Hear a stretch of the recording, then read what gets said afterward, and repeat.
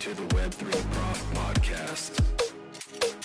All right, good morning and good afternoon, everyone. I am here with Will Casarin, who is the founder of Damus. Thanks for being with me here today, Will. Yeah, thanks for having me. Did I say your name right? Yes. Okay, good. We're off to a good start. Will, you've been in the crypto space for a while. The early days, I'd love to hear about how you got into Bitcoin and what was the initial urge or interest that got you into the space. Yeah, I mean, I found Bitcoin, I think it was a Hacker News post in like 2010. I think it was around that time. And I'm like, oh, this seems cool. You know, you can send, money over the internet. You haven't been able to do that before. Yeah, you could before with like PayPal, but yeah, this was kind of a new approach where it didn't have any central authority that was kind of governing it. Because there's been issues with PayPal and other payment providers where they can just freeze your account. So it's always been really interesting. It's like, wow, what if we can just send value without, anyone in control? But at the time I think it was like 30 cents when I first got into Bitcoin. And it was just kind of like a toy. Like obviously no one valued it because it wasn't worth anything. Yeah. And then, when it went from 30 cents to $1, I'm like, whoa, that's crazy. It went to $1. And then it went from $1 to $30. I'm like, whoa, maybe I should have bought it more at $1. Were you holding Bitcoin at that time for investment purposes, or were you just playing around with it? No, it was I was giving it away. I would like give a Bitcoin to all my friends and like, here's a Bitcoin. I kind of regret that now because everyone I ever gave that Bitcoin to, they've lost it by now. But, but yeah, I've never used it as like an investment vehicle or anything. I wasn't really into investing or anything like that. Yeah. It's mostly I just love the technology. So I could legitimately say I was in it for the technology, even though it's become somewhat of a meme now. But yeah, so once it started, then it went from like $30 to like $100. And I'm like, wait a minute, I need to start like, why do people value this? It was kind of confusing to me. I thought it was just a toy. And then I just went down that whole rabbit hole of what is money. And you're like, wow. And then you realize like so much of people just assume that our money has value, but you can't just take that at face value, right? Was that an interest to you in the early days? Were you thinking, oh, I don't know if I trust the government or I don't know if I care about fiat, or was it more just like, hey, I'm into computers and this is cool computer stuff? Yeah, I wasn't like a crazy libertarian. I feel like I'm slowly becoming more crazy libertarian since Bitcoin, but in the early days, I was pretty much just a computer nerd who liked the technology. Yeah. And then, a lot of people get in from the opposite approach where they like the money aspect and sound money, and then they find Bitcoin and they're not technologists, and that's why they like Bitcoin. But I came in from the tech side. I liked it just because it was technologically very, very interesting to me. So. Wow. And so were you doing that as a job at that time? Were you building on Bitcoin as a career?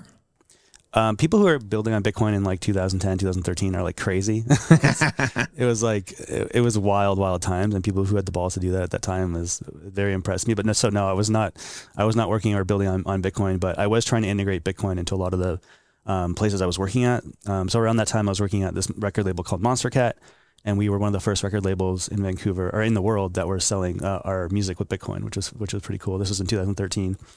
And then 2014, 2015, the price started going up more and more. And I sent out an email to about 600 of our artists. And I was like, do you want to be paid in Bitcoin? Because this is actually like cheaper for us transaction wise to make a Bitcoin transaction than to make a large PayPal transaction. And almost everyone said no. It's just like, that's a scam. It's like, yeah. But I'm pretty sure if they said yes at that point in time, they would all be like multimillionaires, all of artists. But I'm just saying, just like throw that out there. Yeah, just sort of no judgment, just saying I was right. Well, it is what it is. But and then so then I realized that wow, we can actually start to integrate this technology into more aspects of everything, of like selling things in general. So that's once the Lightning came out in 2016, the Lightning Network, I started working on that full time. I quit my job at Monster randomly to my partner's dismay. She was at in Mexico, like at partying, and I like randomly quit my job, and she came back. She's like, "Why, you don't have a job?" I'm like, "Yeah, I'm working on this new thing called Lightning." And she's like, "What are you talking about? It's like you're speaking nonsense." Yeah. So that was, I tried to build some Lightning startups, but I realized that it's just way too early. No one was ready for it yet. Mm-hmm. And I realized, I need to get more people excited about Lightning. How do I do that? I'm like, well, what if we integrate it into a social network? And that's eventually what came to Damus, is because I'm just trying to get more and more people exposed to this technology, because I think it's so cool. Right. And when you were working in or playing around with Bitcoin in the early days, what was Bitcoin like in Vancouver, specifically here? Or I'm assuming you were here. Yeah. So were you the only guy, or was there a big community? What was it like? There was probably like one of the very early Bitcoin communities that was ever anywhere in the world, really. I think we had the first Bitcoin ATM in Vancouver. I remember going to a Bitcoin meetup at like, I think it must have been early, like 2013 or 2014 or something. And then this is where I met this guy named Riku, who was another Bitcoiner who was here in Vancouver. I ended up hiring him at Nostr, and he was teaching me all this stuff about sound money and libertarianism. I'm like, whoa, this is crazy. But yeah, there was a decent group of people in Vancouver talking about Bitcoin at that time. So were you working in decontrol? Was that a thing at that time? No, yeah, decontrol. I've never been there, but it seems mostly they're exploring like kind of the more of the non-Bitcoin crypto stuff, and I've always just focused really on Bitcoin. Yeah. So yeah, I don't remember it at the time, but it might have been. So can you lay a foundation of like, so what is Nostr, and explain that to us, and what does that have to do with Bitcoin, if anything? Yeah, so it's counterintuitive. Like a lot of people suspect that Nostr is built on Bitcoin or something like that, but actually Nostr is a completely different protocol. It's a standard. It's just a new protocol, like in the same sense of like email is a protocol, the web is a protocol. But it's a protocol for social networking and more. So it's a way to build censorship-resistant social networks that are controlled by the people who are in the network, not like some central institution. So a big issue right now on Twitter and Facebook is that they can unilaterally just remove you from the internet, remove your existence, destroy your social graph. So like all the followers you built up over time, like they can just snap their fingers and deperson you from the internet. Yes. So, Nostr was this first attempt to say like, no one should be allowed to do that. If you want to build up a social following online, then no one should be able to, can just remove you from that. And that's pretty important because a lot of people nowadays they build their business on top of their social, right? Of course. And I've heard so many stories where I built my business on YouTube and then YouTube took me down and now I'm screwed. It's like, why that shouldn't even be possible. Like that's not really fair. That's why people like run a website and sell their stuff through websites because they have a little bit more autonomy on their own website. So Nostr gives you that for your social sphere. So who is Nostr been built by a company or just a group of programmers? How does this happen? It just started with a markdown document made by this anonymous developer called Fiat Jeff. No one knows who he is. It's very similar to Satoshi. Okay. He's still alive. He's around and he's still interacting with the protocol, but some Brazilian guy we don't really know. We don't know his name or anything. Yeah. He just put up this markdown document, and I was like, "Oh, this is interesting." So I just read it in an afternoon. I'm like, "Oh, this is simple enough." Built a client on a weekend, and just realized how simple it is to build on this thing, and just build to get a working client. So I think that's why it's kind of taken off recently. It's built by a community of developers. Like there's probably thousands of developers working on this now. But yeah, it's just all. It's kind of like the Linux operating system. There's lots of people working on it, but not necessarily like one company directing it or anything. Yeah, and so you saw kind of, I guess, the writing on the wall. There's an opportunity here to build something on Nostr, to build some kind of social media thing that you might be able to get traction with. And that's where Damus came from? Yeah, right. Yeah, so Nostr initially marketed itself as a censorship-resistant social network, a way to build one of those. So naturally, that was the first application that I attempted to build, and that's what Damus was. So Damus is a Nostr client for iOS, and it's just a way. It's very similar to Twitter, and you can use it like Twitter, but no one can deplatform you, which is really important. But the reason why I mentioned it was like that was one of the first use cases is that you can actually build other things on Nostr. You don't have to build a social network. You can build other tools. Someone built something similar to Substack, where it's like long form articles, and it all works the same way. It's like if you want to write those articles and not be deplatformed, you can do that. So it's more of like a information dissemination protocol. And how did you get traction on iOS? Because that seems to be a bit of a challenge for some organizations. Oh, it's the worst. I hate interacting with Apple in every step because they're very, I mean, they try to maintain a really high quality app store, and that's why they're very, very strict on what you're allowed to put on it. So yeah, I was initially very surprised that I even got on the App Store because... I mean, when you got on the App Store, it was a big deal. Like I remember, is it maybe a year ago? Is that about right? Yeah, it's February of this year. Okay, so yeah, less than a year ago. And when you were successful with that was big news, especially in the community of people who care about censorship resistant communication. Yeah, because a lot of people thought it wouldn't even be possible just due to the nature of the application, in the sense that, there's a lot of rules on Apple Store saying like, well, you need to be able to like remove someone's account if they're being bad and they have to follow your terms of service. But just due to the nature of this protocol, I don't have the ability to censor people. I don't have the ability to remove people. Yeah. Yeah, I was initially surprised they even allowed it, and maybe they won't in the future, but for now it's allowed. So what happens then? What if Damus gets deplatformed? Yeah, so there's these certain choke points where you can kind of cut off people from Nostr. So obviously iOS users, if Apple decides that Nostr clients are not permitted, then Apple users won't be able to use them. But you can still use it on a desktop. You can still use it on Android. I see. And all the people on all those other platforms can still interact with each other. So that's the really cool thing about this, is that you can build many different clients, and it's all the same shared data, so everyone can still interact. So even if you get deplatformed from iOS, you can still open up your Android phone, reconnect to your social graph, and you're still good to go. All the data is not on the device, it's on the network. So. And what if Damus becomes kind of the old thing and somebody creates a new social network on Nostr? Can I take my following and transfer it over? Yes. Yeah. So if someone builds a better social client than Damus, which some people are working on, like Primal's a really good one, probably my main competitor. We're all friends. But yeah, they provide a different experience. They provide different algorithms. And so if you've been using Damus for a year and you want to go try Primal, you can just put your key in Primal and all your stuff's still there. So. And one of the major challenges, of course, with any social network is you got to have this kind of mass adoption, or else, if few people are using it, it's not so fun. It has this positive network externality perspective that we need to understand. So how are you building kind of a user base when it's like this new social platform? Yeah, so I think this is where Nostr has a pretty unique advantage to actually potentially be able to compete with the larger big tech companies, because why would anyone want to start up with a new app and build a new social graph on this new application? Well, people don't want to do that in a standard like scenario, because there's a chance where that platform will go away and it was like all a waste of time. But this is a new idea where once you join, your stuff is just there forever. In some sense, you can always back up all of your posts you've ever done. You can always back up your social graph.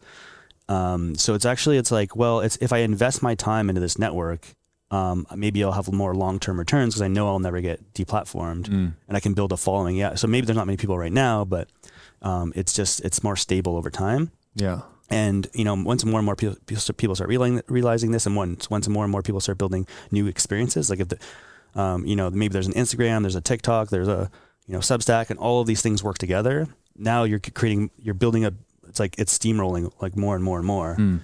So this is where I think where the network effects might actually like steamroll in that sense. What do you say to the people who are like, well, we need censorship because what about child pornography, or what about all the bad things in the world that we need to get control of? Or, maybe even not the things that are as bad as child pornography, but what about just people who are just a little bit racist? Like, shouldn't they be deplatformed? What do you say to that?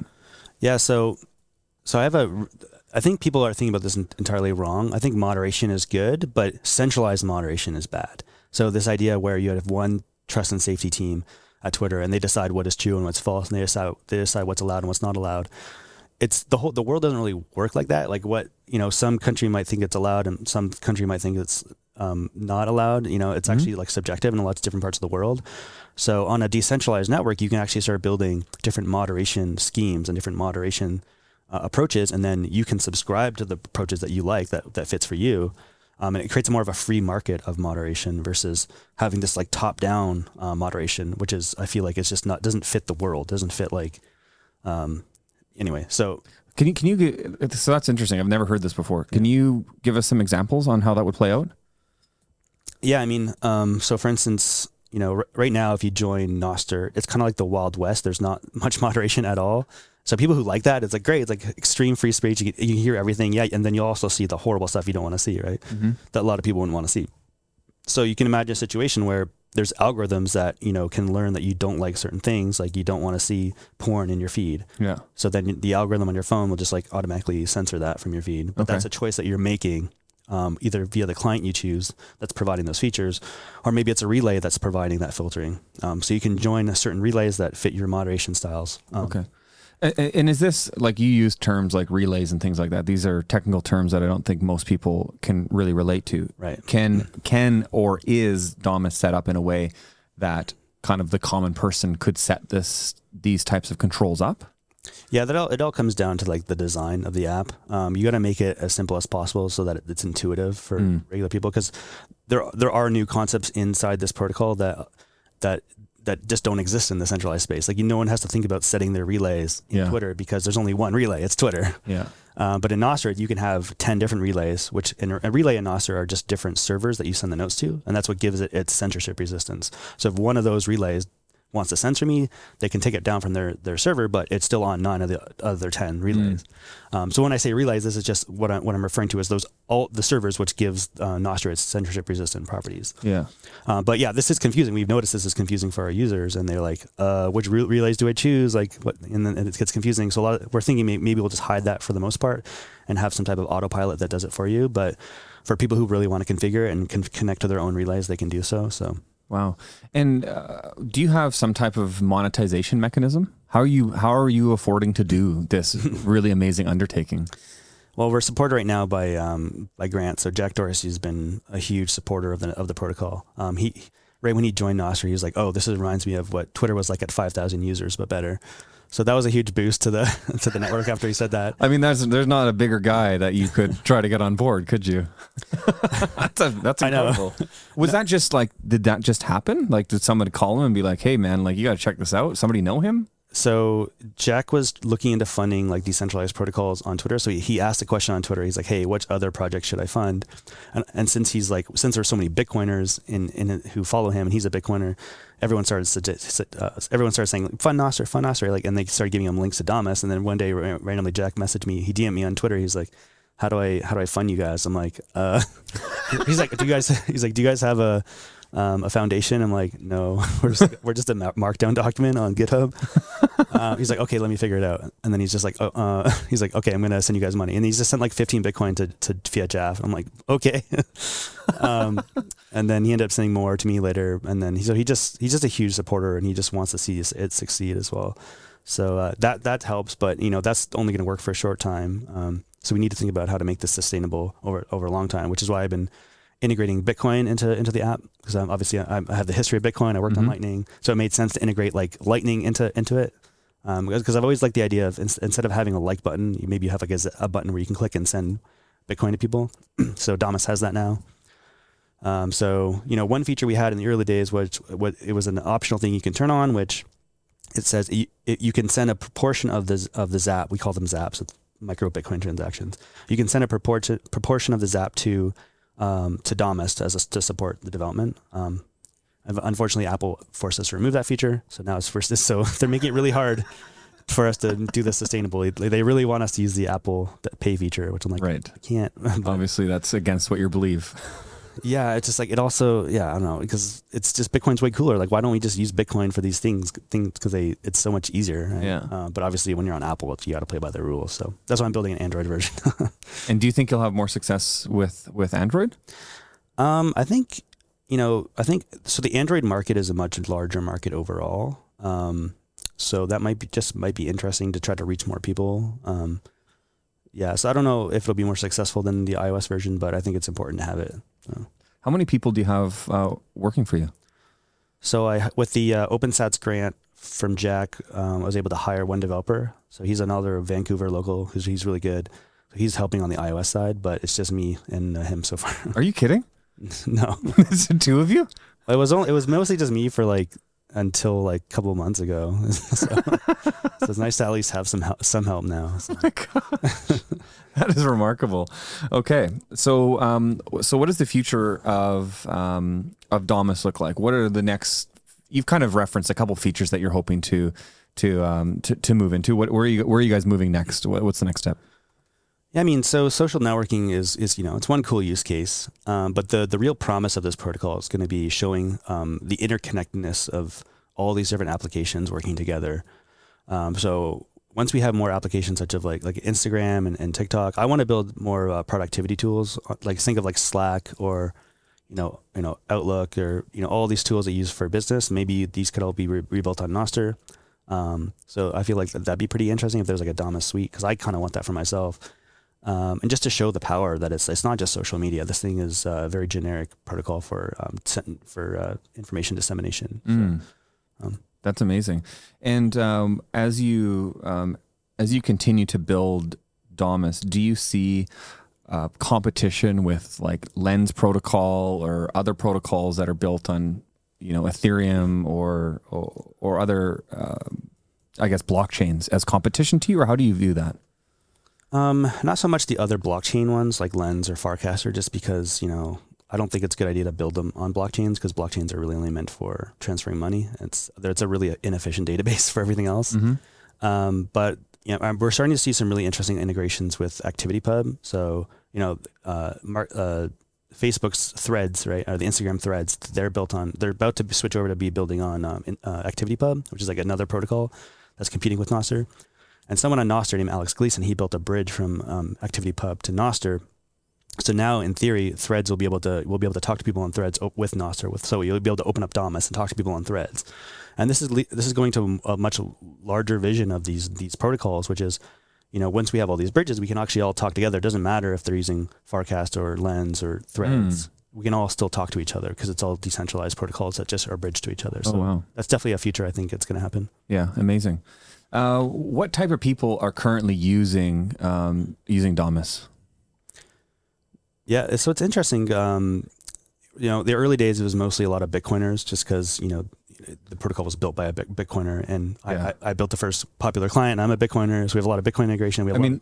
Jeff Booth was really pushing this hard in when you guys launched, and I think still is an active user for you. Yeah, Jeff's been probably one of the more active users on the network, so he's a huge believer. So it's cool to have, so just a lot of Bitcoiners like him. But we want it to be for everyone. We find there's a lot of people on the network who just haven't really been on social media just because they didn't feel like it was right for them, or they didn't feel like being just like cattle for big tech. Yeah. So, they feel like this is the first time they feel like they could actually use social media because it's like a freer version of what currently exists. So people like that. Yeah. And one thing that like you said in the beginning, there seems to be some confusion that Damus is built on Bitcoin. So what is the draw with the Bitcoiners and Damus? Why do you see that there's such a connection there, especially in the early time? Yeah, probably because I added Zaps. So Zaps was the spec I added to Nostr, which allows you to send Bitcoin via Lightning to people. So like that just for Bitcoiners is just like amazing to have a feature like that in a social media client, especially since on Twitter, since it was taken over by Elon, and Elon seems to be more into Dogecoin and things like that. And people, so it makes a lot of the Bitcoiners uncomfortable about being there. So they have a place where they can go and like send Bitcoin to people and spread the word on Bitcoin. So I think that's why a lot of Bitcoiners are there. Do you see that kind of the philosophy in which you're building this protocol on, which you're building Damus on, is too far out of the spectrum of what most people really care about? The idea that, most people don't care that we're being suppressed, or they don't care that Instagram might shut them down because they're just posting pictures of their cat, or they don't care that the trucker convoy was shut down by the government. There's a lot of people that think that was a good thing. Do you think that is an inhibitor to you? No, because like even if you don't care about freedom and sovereignty in the digital world, you can still take advantage of the features that Nostr provides. This idea of having your account shared between all these different apps is already pretty cool, and you don't really have to care about censorship resistance or freedom to get in to make use of that. So I think it's just going to be, we're just building on a solid foundation. The people who care about that foundation are happy it's there, but you don't need to think about it to get advantage of the other features. Yeah, amazing. Are you seeing, obviously being an early Bitcoiner is helpful to you.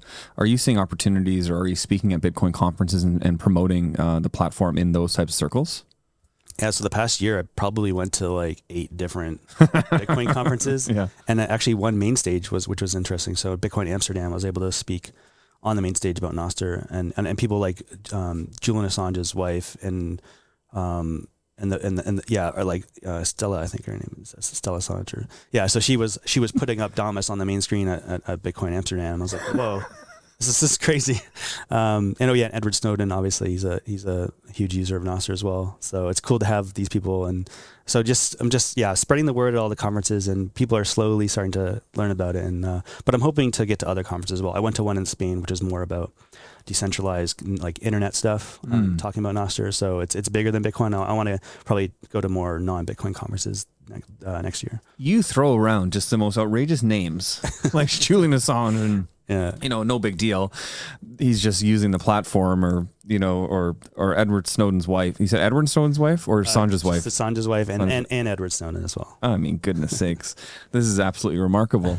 I'm like debugging Edward's, like he is having relay issues, and I'm like, okay, I'll fix that for you. What, he gets your personal attention? I guess like Jack was like, talk to Will because he can help you with your Tor relay issues. I'm like, okay, I'll help him. What does this feel like as a young man from Vancouver? You know, have an idea and to build something that people like Assange and Jack Dorsey and like that you're getting attention from people who are really important figures in society that have bought into the vision of something that you've created single-handedly. It's remarkable. What does that feel like? It's just kind of surreal because my partner always gives me hell because I have like 1,000 side projects every weekend. And she's like, okay, finally. She's like, oh, it's like, this was just another side project. Oh, great. You're doing something crazy. So I think it's just one of the things that stuck and people are really interested in it. And yeah, for me, it's just so surreal because I would have never expected this to be so get to see so many people excited about it. So it's very humbling. It makes me just excited to work on it and keep building because people obviously care. So how much time do you spend working? I guess if I didn't have a kid, it would be 100% of the time. But no, having a 7-year-old, it's definitely knocked it down to like 96% of my time. I should probably spend more time with my kid. Actually, this year has been insane for me, just building stuff. Well, yeah. No kidding. That is absolutely remarkable. I mean, it's super exciting to see, I mean, for me, it's super exciting to chat with you because to see someone who's building something that's really shifting the landscape of social media, which is a polluted landscape full of peril and problems and something that has caused a lot of social issues in society and that has allowed powerful people, whether they're centralized governments or companies, to control and dictate a lot of what we do and how we think. And I've got kids as well, the same age as you, and I worry for them what the future looks like. And I think about how can I keep them off of smartphones and devices, and I can't. And so, but knowing that someone's out there is building something that could put them in an area where they can hear the truth, where they can find out what the real news or information is without some kind of centralized authority dictating what they should think, I think is so powerful. Is that a driving force for you? Absolutely.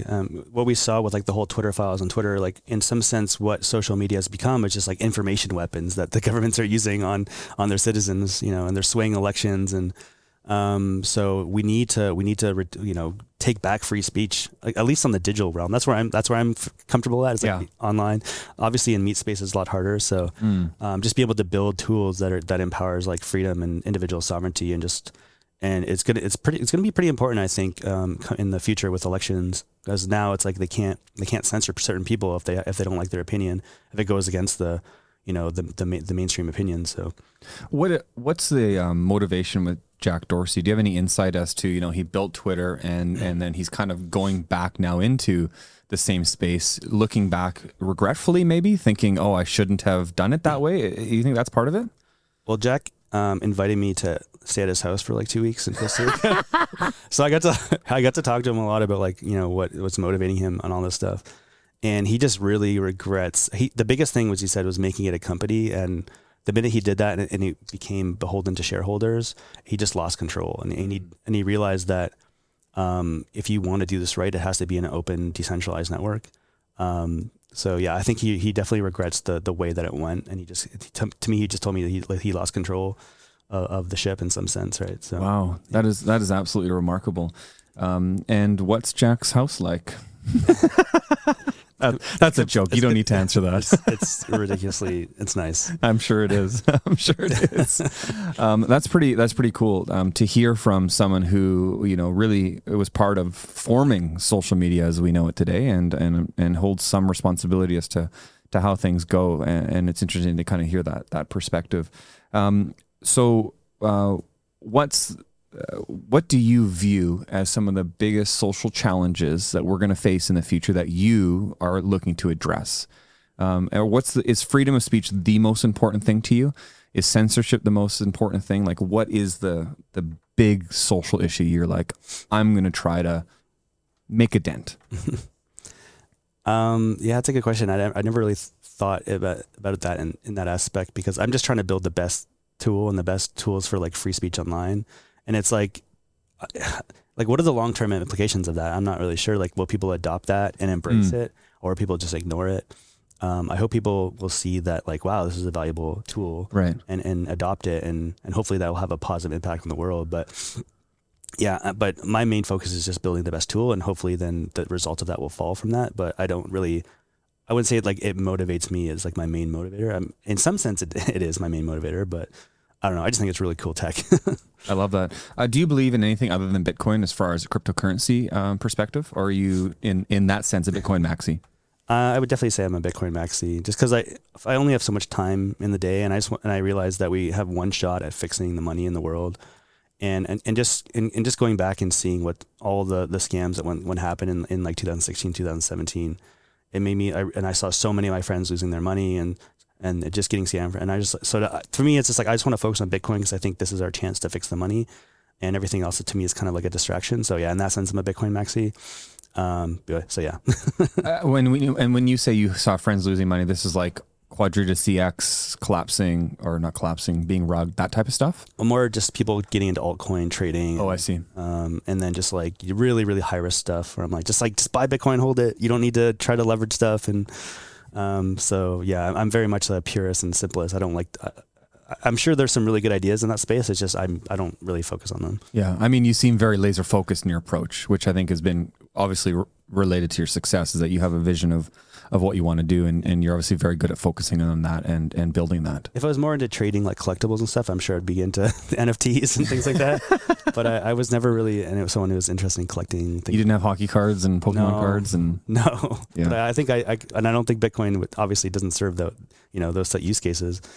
So yeah, maybe that's why I've never really been into it. I've got one last question for you. Did having a child change the way or shift in how you view the company that you're building? The biggest thing for having a kid is just realizing that your time is so short, and it's definitely made me really much more focused because I realized that I don't have that much time on this earth, and I want to spend more time with my kid and things like that. So I think before I feel like I just kind of wasted a lot of time as a child, as in my teens and in my early 20s, but ever since having a kid, I've just been laser focused and just making sure I'm very efficient with my time so I can spend more time with my kid. Yeah, that's amazing. Well, this has been such a fascinating conversation. You are one of the most interesting people I think I've ever met. I've only met 5 people, so that's not that big of a compliment. I mean, what you're doing is brilliant and I love it. I think it's just absolutely fascinating to hear your perspective on what you're building. Your laser focus is something to be admired and respected. You've got a fabulous reputation in this city for doing what you're doing. And so at least I hope you leave here being encouraged, because what you're doing is pretty awesome. And I really appreciate you coming in and spending a bit of time with me today. Cool. Thank you. Thanks for having me. Thanks.